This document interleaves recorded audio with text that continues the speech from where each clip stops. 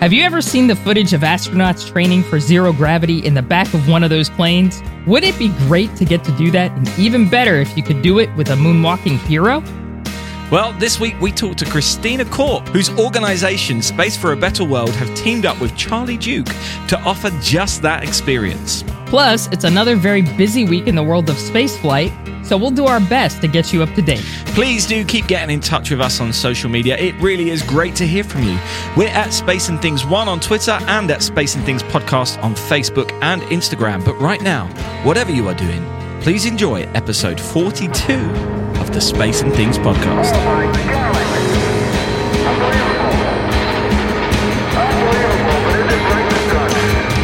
You're listening to Space and Things with Dave Giles and Emily Carney.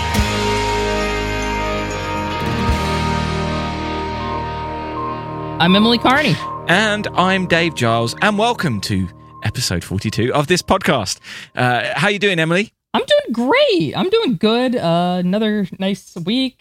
1 week closer to Space Fest, so I'm very excited. It's going to be hopefully a good summer. Do you know what? I'm absolutely gutted I'm not going to see your presentation. I really am. Yeah, I'm hoping maybe they'll allow somebody to tape it or something. I'm hoping. Last time there was copyright things because they had a musical act, and so I don't know if this time will be the same deal, but maybe I'm hoping somebody might record it, maybe. Hopefully, if it's good. Yeah. For all I know, it could bomb, and I might not ever be invited back again. I'm sure that's not the case. I hope not. Yeah. So we did have some sad news this morning, which I wanted to just put up top. I am embarrassed. I've talked about this before, that I'm not that good with my Russian space history. So I was a bit embarrassed to say I didn't know this person. But Vladimir Shatilov died today at the age of 93, and he flew 3 space missions, Soyuz 4, 8, and 10. He commanded them, I believe, and was, at the point of his death, the oldest spacefarer, which is now a title which I believe passes on to Frank Borman. But this is, I don't know how much you know about him, Emily, but this obviously a sad story when one of the OGs, another one of them, has passed away. Yeah, I'm embarrassed to say I know probably much less about Soviet space than I do about American space programs, just because in the West, we didn't really learn much until like the 1980s about what they were doing in the Soviet Union.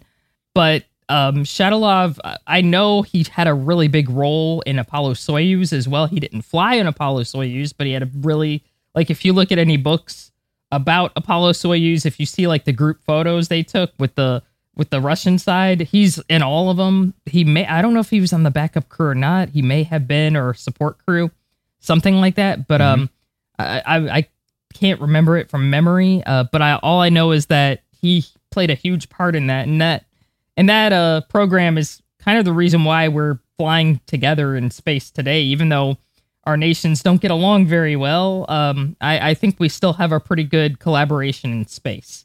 So, and he was part of that. So he definitely deserves a lot of accolades and respect for that kind of thing. And plus he was one of the first cosmonauts. He wasn't in the Vostok team, but he was, definitely one of the more senior cosmonauts during the 70s and stuff like that. From what I've learned today, he ended up in a management position once he finished flying as well. So yeah, he would have guided that right the way through. Exactly.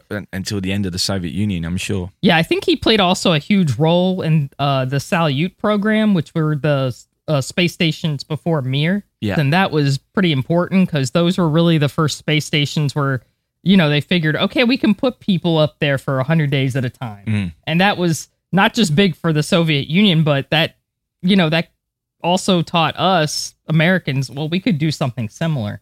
And we're doing it now with the ISS. So yeah, he's definitely a big pioneer, and this is a huge loss in space flight. And it's really weird that Frank Borman is now the oldest. He's 93. We need to put him in bubble tape or something. I don't want him to go anytime soon. I love that guy. So yeah. Yeah, me too. Anyway, just to recap, that's the news that one of the earliest cosmonauts, Vladimir Shatilov, died today at the age 93. Anyway, I think it's time for us to get on with the rest of the show, shall we? Yep, let's get on with it. Hello. This week, we have another returning guest, Christina Korp, who joined us back on episode 27 when we had a discussion about how to best serve women in the space industry with her and Mike Mullane.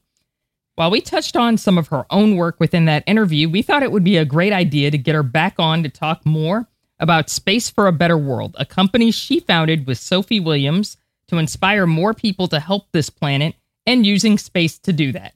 So if you follow Christina on social media, you may have recently seen some incredible images of her with astronauts Charlie Duke and Nicole Stott. They went on one of those vomit comets, which always is a strange thing to say out loud. But, one of those planes which flies in a wave pattern of steep climbs and sharp dives. As it turns at the top, those on board will experience some time of weightlessness. So this has been used to train astronauts since the very beginning, and also for filming movies like Apollo 13. So I was very keen to find out all about this experience. So let's get on with this interview. And from every window, we have a really spectacular view of the Earth, and as well as what surprised me, the real blackness of space. I don't think I've ever seen black as it is out here. So, welcome back, Christina Korp. Thank you so much for joining us again. This time to talk about something more about you as well, which is nice. So please, can you tell us, what is the mission of Space for a Better World? Well, it's a very broad mission. And by the way, thank you very much for having me back. And I appreciate you spacey people with all my heart. So Space for a Better World came out of when we were producing the Apollo 50th Gala. Sophie Williams, my partner in the UK, who produced the galas with me, we were having a conversation about how a lot of people she dealt with who were more concerned about climate change and the environment weren't going to want to support the gala because it was a space theme.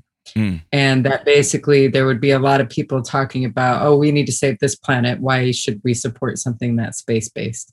And so I said, because who do you think that is? It is that's monitoring climate change, and who's actually monitoring the polar ice caps? How do we know all of this? Where, and she said, well, can you put something together to help me, like, basically convince people that space is of value to that? So I wrote this one pager that was about all the ways that space, just a broad one pager about all the ways that space contributes to giving back or being able to show us what we need to fix, such as monitoring, the polar ice caps and the way that we monitor the oceans in partnership with NOAA. Just the basic overarching ways. But then I also talked about how space technology is just something that we use every day, not only our cell phones, which is the most obvious thing, but even this video communication of doing a Zoom is all came out of the space program. And it's just stuff that we take for granted all the time. So we made the gala mission or the theme Space for a Better World. But then, people were like, oh, don't be talking about climate change at the gala. Don't be doing this and that. That's not what we should be focused on. So we had it as the theme, but we didn't really go that deeply into it in the actual content of the gala. But we both really have a shared, mission in life, I guess, about trying to do things that benefit people and the planet. So we made a conscious decision after that to try to figure out things that we could do for a better world. And then that's how the bigger, broader For a Better World brand came together. But obviously I lead space. I'm the space cadet. I'm the one who has the relationship with the astronauts. And also I'm the one who has the knowledge and the experience and all of that. And so that's why I lead it, even though we work on it together. I lead Space for a Better World. And I have a broader mission beyond just even like the awareness, which is I really want to try to do my part into raising inspiring people about space and the way that they can be a part of space, and hopefully also educate people in the process of the ways space is a valuable thing for the whole world, not just for NASA or for America only, ways that space can contribute to the whole world. What kind of activities are you all going to do, and what kind of charities are you guys supporting? So the first activity that we've actually doing now as a real tangible thing is zero gravity flights. That came out of Zero G Corp coming to me and asking me if I wanted to help them sell spots. And I said, no, not really. I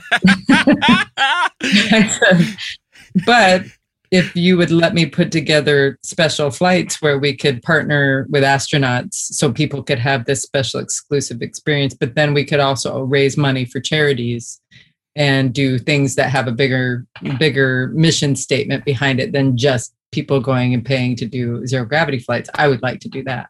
And so I asked Charlie Duke if he was willing to do a zero gravity flight. And then I was talking to Nicole Stott, who I'm partnered with on lots of things. And she's like, I want to go on your zero gravity flight. And so that's how that came about. But the idea of doing things where people get to experience the wonder or the things that get people excited about space, but then we can also raise money for partner charities. So the partner charities are Water Charity, which basically provides clean water to parts of the world where they don't have access to clean water, and Forests Without Frontiers. And they replant trees. And what's different about them, and Sophie has a direct relationship with the people who are leading those charities. So that's partially why. But the other part of it, especially with Forests Without Frontiers, which I like because a lot of people plant trees. A lot of companies and a lot of corporations are getting into the tree planting thing. What I like about Forests Without Frontiers is not only are they replanting trees, but they are building relationships with the local towns to ensure that the trees will never be cut down again. And that not only that, but the local community is also charged with helping to cultivate and keep, take care of that forest when they replant it. So nice. Yes. So I like that it's an ongoing thing. It isn't just let's go plant a tree and forget about it. Let's make sure that they continue to grow too. That sounds amazing. I've seen the photos of these zero G flights that you took with Nicole and Charlie. Look amazing. That looked like so much fun. And obviously Charlie's coming up to 50 years since Apollo 16, and he doesn't seem to be slowing down at all. Do you think that there are things that we can learn, or especially younger astronauts can learn from him and his experiences and everything he does, particularly perhaps his experiences with Apollo?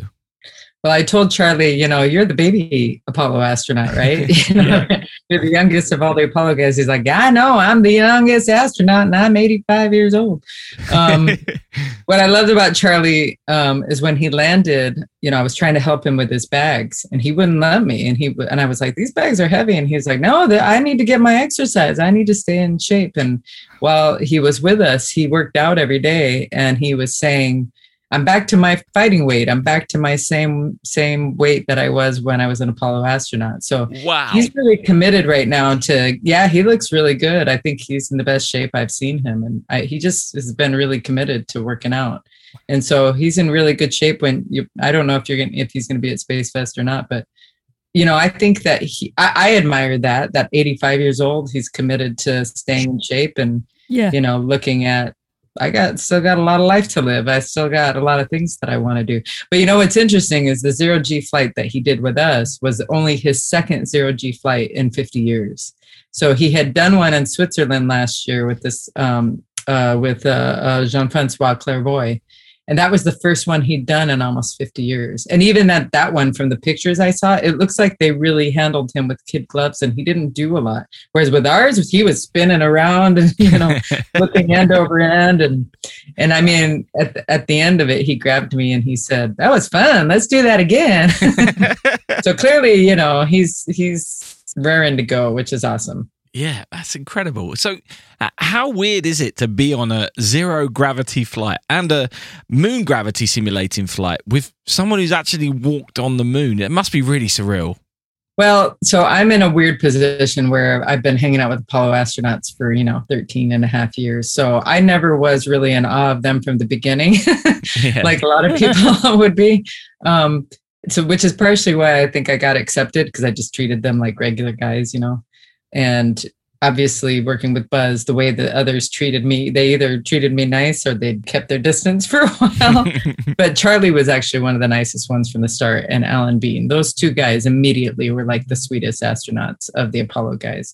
So for me, it's not surreal to be with them because I'm kind of used to being with them now. But I will say on the zero gravity flight, they tell people to lay down when you're first, like when they're doing the going up in the parabola, because you feel a lot of pressure on your chest, you're feeling the G's of going up.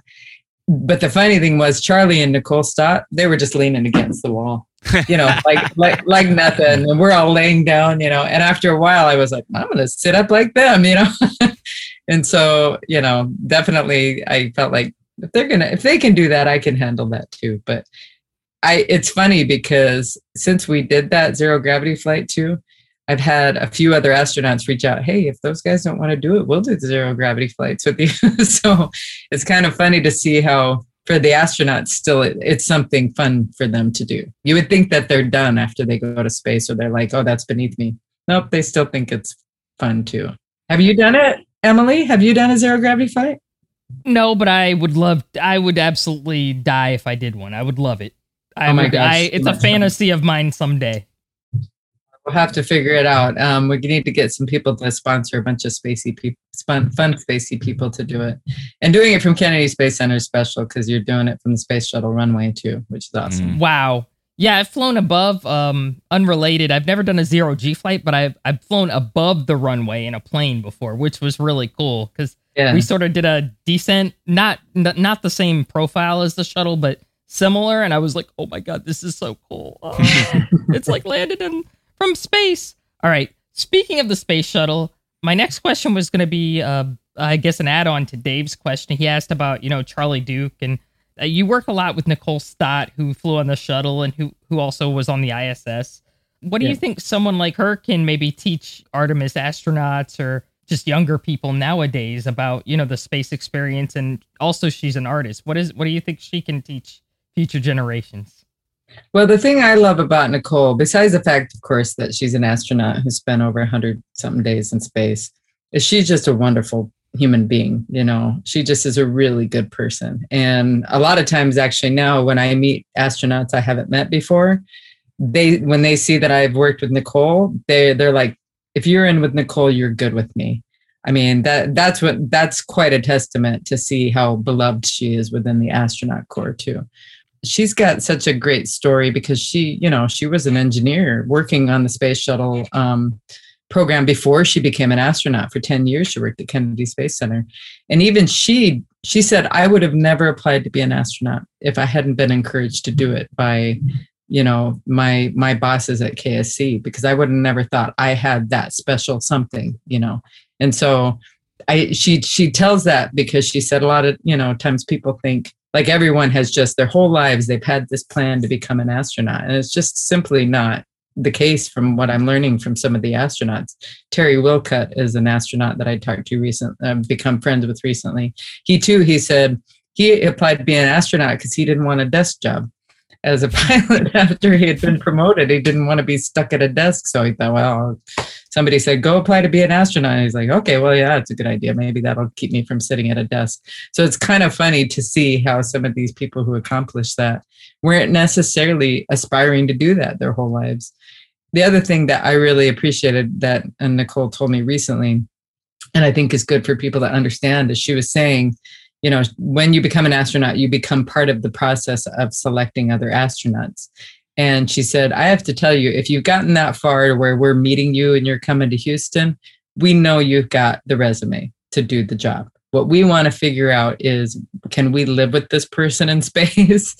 And she said, sometimes people are trying way too hard to be like, fit the criteria of what they think an astronaut needs to be, that they're not just being themselves. We would much rather see people just be who they are. And then we can figure out, is this a person that I can get along with, in a enclosed space? So that was interesting too, because I think that that's good for people to hear. Like, if you've made it to that point, just be yourself. Don't try to act the way that you think that NASA wants you to act. That's not going to get you any further, because ultimately you're going to have to be who you are. So I think that part of things is really inspiring to hear from someone like her. But I also appreciate her being the artist in space, painting the first watercolor, maybe the only watercolor in space. I don't know if anybody else has done it. And also the fact that she also has exposed me to that many of the people that she knows are artists too. If you've ever had a chance to go to the museum here in Tampa or in St. Pete, is it in St. Pete or in Tampa? I think it's in Tampa. Mosey? Yeah. It's in Tampa. Yeah. Yeah, in Tampa. So she's, showed this whole array of astronauts and engineers and scientists that she knows showing some of this incredible artwork. So I love that she is always constantly showcasing, like, we're multifaceted. It's not just, that's where I don't agree with the STEM movement, by the way. I think that the STEM movement is trying to fit people in a box of the technical people are valuable to the space program or to the technical world, and somehow forgetting that you don't have to be just one thing. Your people are many, many, many different things. And I think that Nicole shows that in a way that I hope and I'm sure she wants to inspire people. Yeah, and I think she does, and I think inspiration is such a key part of it. You see her popping up in quite a lot of different places and different podcasts, all kinds of different things, doing outreach projects to do exactly that, to try and inspire people about space and how space can help. And I think that kind of leads us into the next question. On social media, there are frequent conversations about why are we going to space when there are so many problems on Earth? So, channeling your inner Nicole Stott and also trying to imagine that you're just doing a small Twitter thread, what would you say to try and inspire people who say that kind of thing? Well, so why should we be investing in space when we need to fix this planet? Well, first of all, I feel that space is the key to solving the UN Sustainable Development Goals, which is the 17 goals that they've set by 2030 to help fix problems on Earth. I guess the simplest way I could say it is space is already a part of the solution. It's constantly part of the solution. And if somehow people like me and other influencers can help put more eyes on the ways that space is contributing to the solutions, I think that more people would understand and support it. So just real quickly, when I went to the World Economic Forum, almost everybody in all these panels I was on was talking about how they were investing in clean energy by putting solar panel farms all over, the countryside of their countries. And I asked them, where do you think that came from? And they don't know. And when I say that came from the space program, and that is a shock to almost everybody that I talk to, which is kind of amazing. And I say, this is not new technology. It's 60 years old. So if companies who are really serious about saving the planet start looking at space, I think they'll find the solutions with space technology, research, development, all of that. So how can people find out about Space for a Better World and how to book a flight with Charlie Duke? Well, they can go to allforabetterworld.com, and then you'll see at the top that there's a bunch of different things that are part of All for a Better World. But if you click on space, then it'll take you to the space page. And at the top is the zero gravity flights with Charlie Duke. The next one we're going to do is Sunday, November 28th is the next zero gravity flight. And what's a little bit more special about this one that didn't happen at the last one is after we do the flight, we'll go with Charlie on a private tour of the launch pads at Kennedy Space Center as part of the experience. Nice. What? One of our patrons actually is booked onto that, Emily. I think, Chris, I believe, right? He was telling me all about it, yeah. He's so excited. Yeah, I saw his Facebook post, and I had to admit I was a little envious. That's amazing. He's going to have an incredible time. That just sounds crazy awesome. Yeah, and if we fill that flight up, then we may do another date after that. But Charlie's willing to do more as long as he's feeling great. So November 28th is the next one. We're about half full already out of the 25 spots. So we still have room. Honestly, if we could get the Brits there, we'll fill it up right away. I know you definitely would. I've spoke to a few Brits already who are like, I'd do it, but just we can't fly at the moment. But hopefully soon. Hopefully by November that could definitely be a thing. So but I think we'll do it in the spring again with Charlie. As long as he's and next year it's the 50th anniversary of his moon landing and Apollo 17 too. So it would be it's a very special time to try to do this kind of stuff with these guys. As the world opens up, are you planning another gala-style event at KSC or another venue in association with this, or is it still too early to say? It's interesting you say that because I'm not planning anything at Kennedy Space Center, at least for the moment. However, Charlie told me when we were together that the Apollo 16 crew was the only Apollo crew that didn't get around the world goodwill tour. No way. Because they were the backup crew for Apollo 17. Of course they were. So they didn't get to go anywhere. So I said, wow, maybe can can I try to plan some events around the world for you then? So that's what I'm trying to do. I'm working on, and I'm talking to a bunch of different potential partners about, of course, trying to do stuff here in the US, possibly even starting in Houston, maybe doing something in Florida too, but going to London. We're trying to do something in London. We're trying to do something in Paris, possibly somewhere in Germany. That's what one of my calls was this morning, and in Italy. We're already talking about possibly in Dubai. I'm talking to this woman in Turkey who is already planning an event in the Temple of Artemis. Wow. And she didn't know anything about Artemis and NASA. So I'm trying to plan something that could be kind of a passing of the torch from Apollo to Artemis in the Temple of Artemis in Turkey. That would be amazing. I know. Head explodes. Yeah, this is amazing. That is awesome. And Nicole would be a part of that. We're talking about trying to bring Charlie and possibly Jack Schmidt if we can get him to do a passing of the torch and have the maybe 4 or 5 different female astronauts as part of that to commemorate the ending of the Apollo 50th anniversary is going into Artemis. And so that's what I'm just beginning to have those conversations, So our hope is, of course, that the world is pretty much open by a year away, but that we can commemorate Charlie's and Jack's 50th anniversaries and do it as a passing the torch to Artemis. So keep just keep an eye on Space for a Better World, because that's where we would that and purposeentertainment.com is where we would be posting. And before all of that, I'm planning a big event in Camp. I almost forgot this. I just got the approval from the city of Atlanta, and I'm going to do a giant earthwork, which is a portrait in the grass. I'm going to fill a whole park in downtown Atlanta, Woodruff Park. And I'm not going to announce yet who it is, but we're going to do a portrait of an astronaut, a female astronaut, for International Day of the Girl, as a big public event for about a week. But unveiling on International Day of the Girl, Monday, October 11th in Atlanta. Awesome. So I'll be announcing that soon too. Amazing. I can't wait to see photos of that from above. That's going to be very special. Now, you've teed me up for one final question. When you were at Kennedy Space Center recently with Nicole and Charlie, you got a behind the scenes tour of the vehicle assembly building where the core stage of the Space Launch System had just arrived. Now, Emily and I are going to talk about this later because there were some great shots of this at the weekend.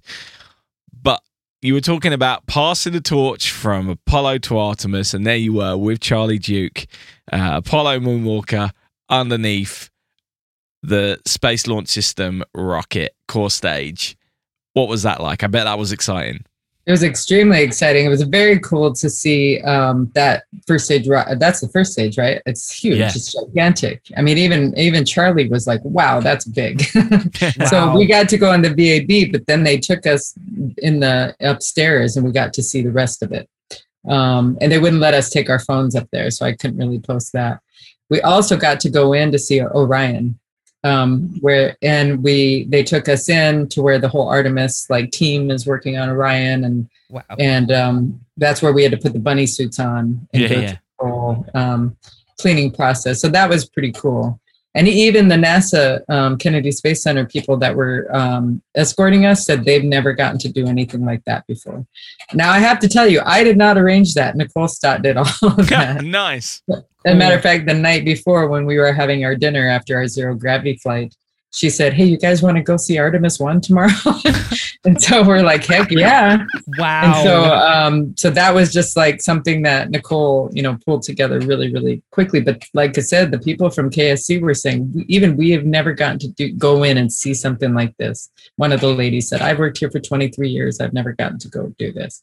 But what was really cool, before we left where the Orion capsule was, we took off our bunny suits and all of that. And then as we were leaving, they said, hey, we've got this big banner that we always put on the launch dates of all the people who got to come and see this. So they had all of us sign this Artemis banner, which is pretty cool. And Charlie wrote on there, fly me to the moon again. And okay, which was very sweet. And I just signed it, the astronaut wrangler, Christina Court, under the Artemis logo. So that was pretty cool. That's to be, awesome. For them to include us as well, to sign it. So amazing. Amazing. And that's a wonderful place to end, I think. Christina, thank you so much for joining us once again and letting us know all about this. It all sounds so exciting, and I really hope that that flight gets full soon and then more can happen, and that we see you soon as well. Thank you. I appreciate you having me on. Well, Houston, the beauty of this place is just absolutely incredible. Man, I just love Christina. Isn't she great? She's an awesome guest. She's always very inspiring. She's always got great ideas, and she's always got really cool stuff going on. So it's always exciting to talk to her and see what she's up to. Yeah, I think the word inspiration now, or inspiring, is so true. Like, ultimately, what she's trying to do is promote inspiration. She said to us afterwards that she thinks it's the thing that's missing in the Artemis program at the moment. She said that there's so much information which is pushed on people all the time about what's going on, but people forgetting to inspire people, and that's how actually this becomes thing. And she said that was the thing that Apollo did really well, especially early on, and Artemis is potentially missing that. And she's on about trying to get the Department of Education in America to make sure they're feeding in stories into the curriculum, because so many teachers don't know about it. And whenever she's spoken to a teacher and said, hey, the Artemis program is important, the first woman is going to walk on the moon, they don't believe, they're like, what? That's not a thing. They don't know about it. And she's so on it with all of this, and the way she's trying to use big ideas and big pictures to make this happen, and big events, and it's great. I love what she's doing. I absolutely love what she's doing. Yeah, she's really doing the Lord's work, in my opinion, because in the 1960s, when we were, when Apollo was coming together, they really tried to integrate a lot of it into the curriculum. And I know each week they would have a paper. We got it when I was in school still. It was called the Weekly Reader, and I don't even know if they have it in schools nowadays. I doubt it, because this is so long ago, but it was like a little newspaper they'd give to us kids. And back in the 60s, I mean, it was just chock full of stuff about space. And that really inspired kids back then, and I don't think we have anything. I studied education when I went to college, and to my knowledge, we had nothing like that by the time I was teaching in schools.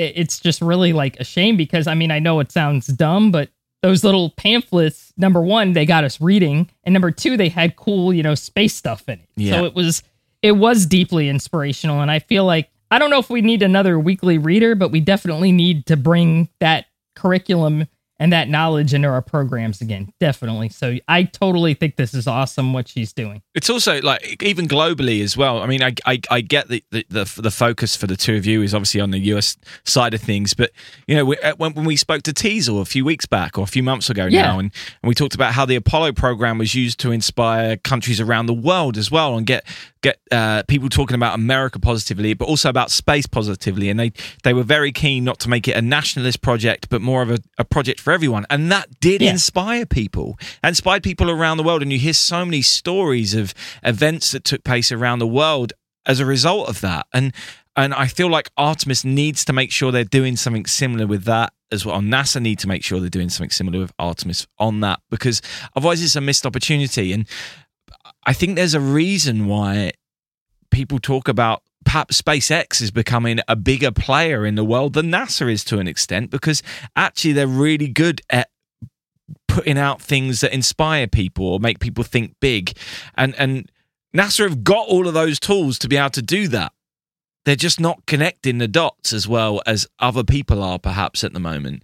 And that's why what Christina is doing and what the conversations which Christina is trying to start with people are it's really important. It's really important, is very important, in my opinion. Yeah.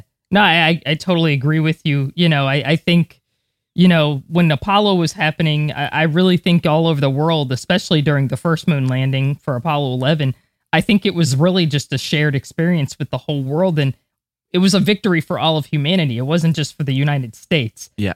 I feel like NASA needs to sort of focus on that. I'm going to get into trouble here, but whatever.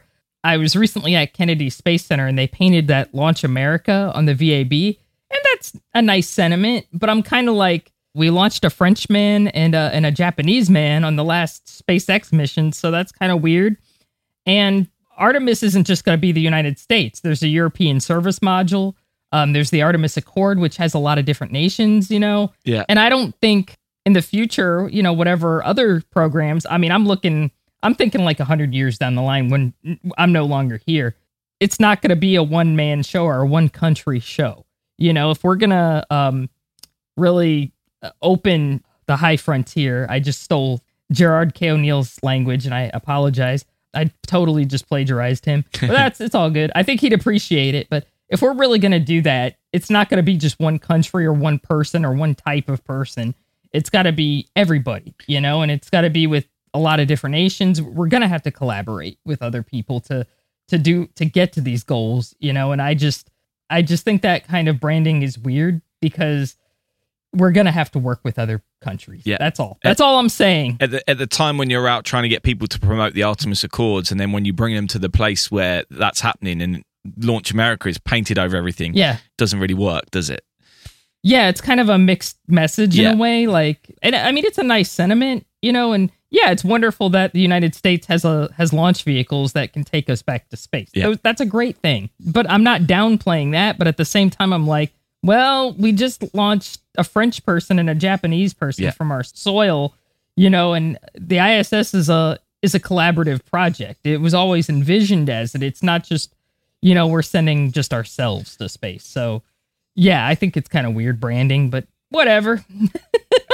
Arguably more inspirational would be Launch Humanity or something along those lines. We're launching humanity to the moon. It's more global. It's more impactful. It brings everyone in, and I agree. We've gone off topic there a little bit, but I think they're the kind of conversations which Christina is inspiring. So I think that's great. Yes, absolutely. Of course, you can find all the links to learn more about Christina and about Space for a Better World and all the other For Better Worlds within our show notes, which you can find in your podcast app. So if you just click on the episode, it should open a page with all the links on. But some of them don't do it. So if they don't, just go to our website where everything is there for every episode. And that's spaceandthingspodcast.com. Okay, are you guys ready? Here we go. Mark. Hey, that beauty is going right in. Outstanding. And so on to this week's news stories. And once again, there is a ridiculous amount to cover. So some of this may be a little brief, but as always, there will be links to full articles in the show notes. So we'll start with the launches. At the time of recording on the evening of June the 15th, there have been 3 launches since our recording last week. On Friday, the 11th of June, the China Aerospace Science and Technology Corporation, CASC, and I hope you're beginning to learn that one now, launched a Long March 2D rocket. That's the name of it. I'm not saying it's flat. It's like a 2D image. That's it. Anyway, it put 4 satellites into orbit, including a commercial asteroid hunter. Now, that sounds like a Discovery TV show written all over it, doesn't it? On Sunday, the 13th of June, Northrop Grumman launched a Pegasus 11 rocket from the underside of an L-1011 carrier aircraft, which had taken off from Vandenberg Space Force Base, putting a secretive space domain awareness satellite into orbit for the Space Force. This launch is pretty crazy, and it is the first in what is known as rapid response launches, which you'll have to do some reading about if you want to know more. So check the show notes. I've put an article about them. And we also had a launch today on the 15th of June of a Northrop Grumman Minotaur rocket from the Wallops Launch Facility in Virginia, carrying 3 national security payloads for the National Reconnaissance Office. I watched the live stream of this, and it was pretty special. It just pinged off the launch pad. It was so quick. Yeah. It was amazing. It seemed to get to space ridiculously fast. Very rapid acceleration. So check that video out as well if you haven't seen it. Yeah, it left the site more quickly than I clock out of work. It's so quick, wasn't it? It was like like goodbye. Yeah. That's how I feel when I leave work. So yeah, I was like out of here. Like yeah. There have been some incredible images coming from inside the vehicle assembly building at the Kennedy Space Center as the core stage of the Space Launch System rocket was placed on the mobile launcher between the twin solid rocket boosters. NASA has shared an 8-minute time-lapse video of this taking place, which really just shows off exactly how big the vehicle assembly building is. This rocket is huge, and yet it looks so small as it's moved through that building. It's incredibly exciting seeing all this come together. It will be launched later this year on an uncrewed test mission, but the fact that there is a moon rocket being put together in that building after 50 years is really wonderful. Yeah, especially wonderful that Charlie Duke got to walk around it. Yes. You know, one of the people that flew the old moon rocket, walking underneath the new moon rocket. Doesn't get much better. Anyway, meanwhile on Mars, the Ingenuity helicopter was back in action on Tuesday, the 8th of June, with its 7th flight on the planet. And it's its first flight since it experienced some anomalies, which we talked about before, on May the 22nd. And the good news is that there were no problems this time round, as it travelled 106 metres, or 348 feet, south of its previous location in a 63-second flight. And the Perseverance rover has now finished all of its health and instrument checks since it landed back in February. God, that seems like yesterday. Crazy. Yeah. And now has started its own science campaign, which will see it explore the Jezero crater and collect and store some samples, which hopefully will get collected and returned to Earth on a later mission. We've also seen a really wonderful self-portrait of China's Zhurong rover standing next to its landing platform. This is a beautiful picture, and Zhurong really does look incredible, almost like Pixar's WALL-E. It's really got a personality, and you can really see it. Well, I always say things like that, but yeah, it feels like it has a personality. It took the photo by dropping a camera, which is attached to its belly, about 10 meters away from the landing platform, before striking a pose. You've got to check this photo out if you haven't seen it already. It's really something special. Yeah, it's really awesome. On Saturday, June 12th, the final part of the auction took place for a seat on board the first crewed launch of Blue Origin's New Shepard launch vehicle. The final price was $28 million. Just change, pocket change. Yeah. Although we don't currently know who it was who placed that incredible bid. This money will go towards Blue Origin's nonprofit foundation, Club for the Future, which is trying to inspire young people to pursue careers in science, technology, engineering, and mathematics. The winning bidder will be joining Blue Origin and Amazon founder Jeff Bezos and his brother Mark, and one other person who has yet to be named on the suborbital flight plan for June 20th, in a flight which will last about 10 to 12 minutes from Blue Origin's launch site near Van Horn in West Texas. Who do you think it's going to be? Hopefully me. I don't know. Hopefully somebody bought me a ticket, because I couldn't afford that. So we'll see. I think I signed up. It's funny. I think when Blue Origin announced they were doing crewed flights a while back, I think I signed up for more ticket information, and they never got back to me.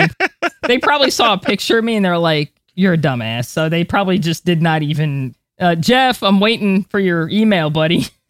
If you're listening. Plot twist. The fourth seat is actually going to Richard Branson.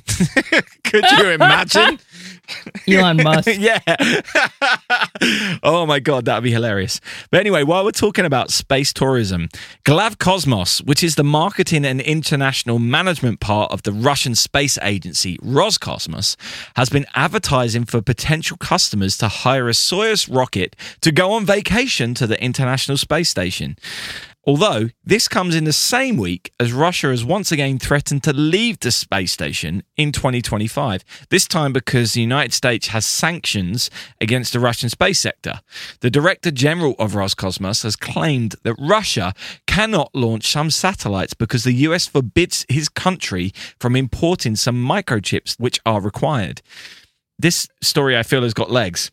Yeah. And we're interested to see what happens, especially as tomorrow, as we record, President Biden is meeting with Vladimir Putin in Switzerland. So I wonder if this will get brought up. I'm maybe not the space program in particular, but I imagine the sanctions definitely will be. Also, literally, whilst we're recording this, I've just seen a headline pop up that NASA has announced that it wants proposals for 2 private astronaut missions to the space station.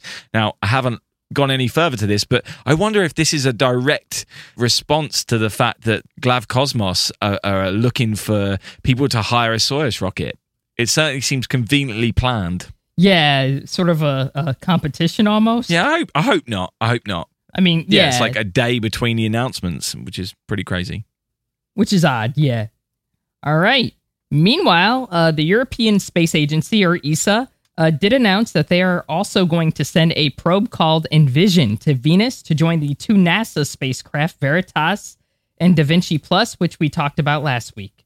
The European mission will concentrate on regions that are quite small called tesserae, I think that's how you say it, which are often described as the Venusian equivalent of our continents. The plan is to try to find out what they're made of to determine if there was once water in the planet's mantle. By 2030, we're going to be getting so much data back from that planet. And what a time it is to be a planetary scientist. Oh, absolutely. Absolutely. And how great of a word is Venusian? Yes, that's so cool to be able to say that again. It's That's such so a great cool. word. That's not something really any of us have said for a while. Like, yeah, because I was thinking about it. I'm like, God, Magellan was such a dang long time ago. Like, that was in the 80s and the early 90s. So this is going to be really exciting. I'm so excited to see what we get back. Me too.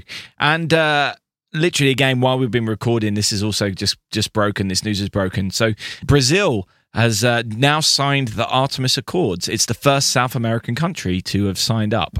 3 weeks in a row, we've had a different country sign these Artemis Accords, which it's great. It's great to see more countries getting involved.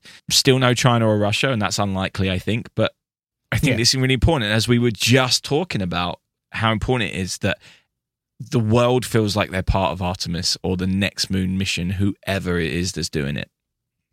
Yep, absolutely. Here he comes, folks. He's got the hammer out. I knew he couldn't resist. And that's it for this week. Thank you very much for listening. And a big thank you again to our Patreon subscribers and anyone who has purchased any merchandise from our website. It really does help us out massively. You can join our Patreon by visiting patreon.com/Space and Things. And our website, spaceandthingspodcast.com, has all the merchandise on. So please do go and check those out. If you are willing and able, it really is very much appreciated. And thanks to all who clicked the share button as well. It's great to see. We'll be back next week, but in the meantime, don't forget that in space, no one can hear you mean. Space and Things has been brought to you by And Things Productions.